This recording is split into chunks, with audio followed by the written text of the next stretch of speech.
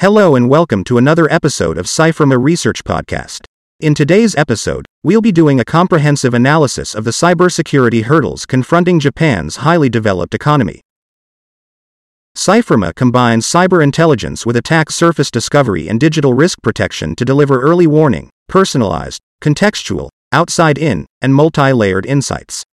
We have built the next generation of AI-powered threat intelligence platform called External Threat Landscape Management, ETLM, to provide cyber defenders with the hacker's view to help clients prepare for impending attacks. CYFIRMA is headquartered in Singapore with offices in Japan, India, the US, and the EU. Customers include both governments as well as Fortune 500 companies across manufacturing, financial services, retail, industrial products, natural resources, and pharmaceutical industries. Let's delve into Japan's external threat landscape. Positioned as the world's third-largest economy by GDP and renowned for its innovation and technological prowess, Japan plays a pivotal role in global markets through critical sectors.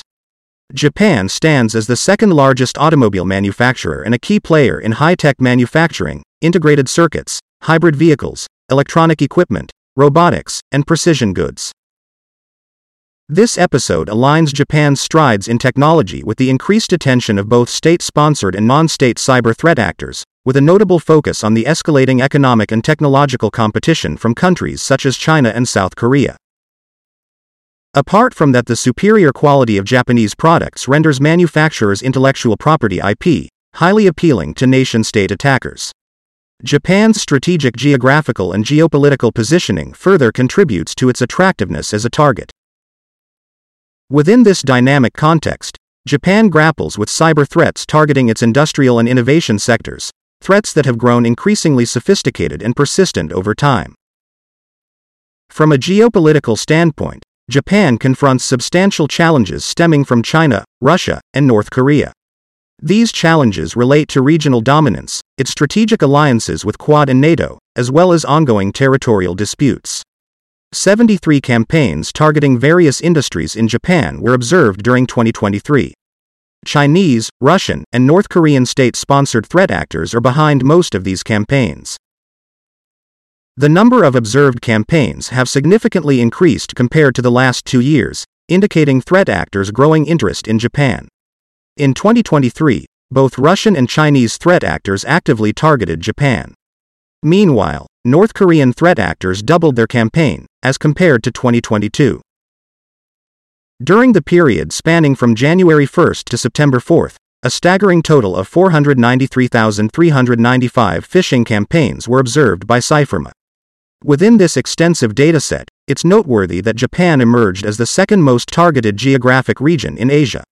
Among these, the sectors most frequently targeted include government, financial, social networking, online, cloud services, and transportation.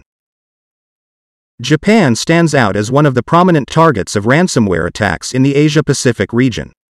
Among the sectors within Japan, the automotive, manufacturing, IT, and entertainment industries have experienced the most pronounced impact from these ransomware incidents. Notably, this threat landscape is influenced by formidable ransomware groups, including Lockbit, Blackcat ALPHVM, and Clop, which feature prominently on the list of perpetrators targeting Japanese companies. While Japan's advanced economy stands as a hallmark, it remains susceptible to the ever-evolving cyber threat panorama. To safeguard its economic prosperity and valuable intellectual property, it must prioritize robust cybersecurity measures and proactive collaboration between public and private sectors to effectively counter evolving threats. Thank you for listening to today's episode of the podcast, and we'll see you soon with another research topic. This is the CYFIRMA research team signing off.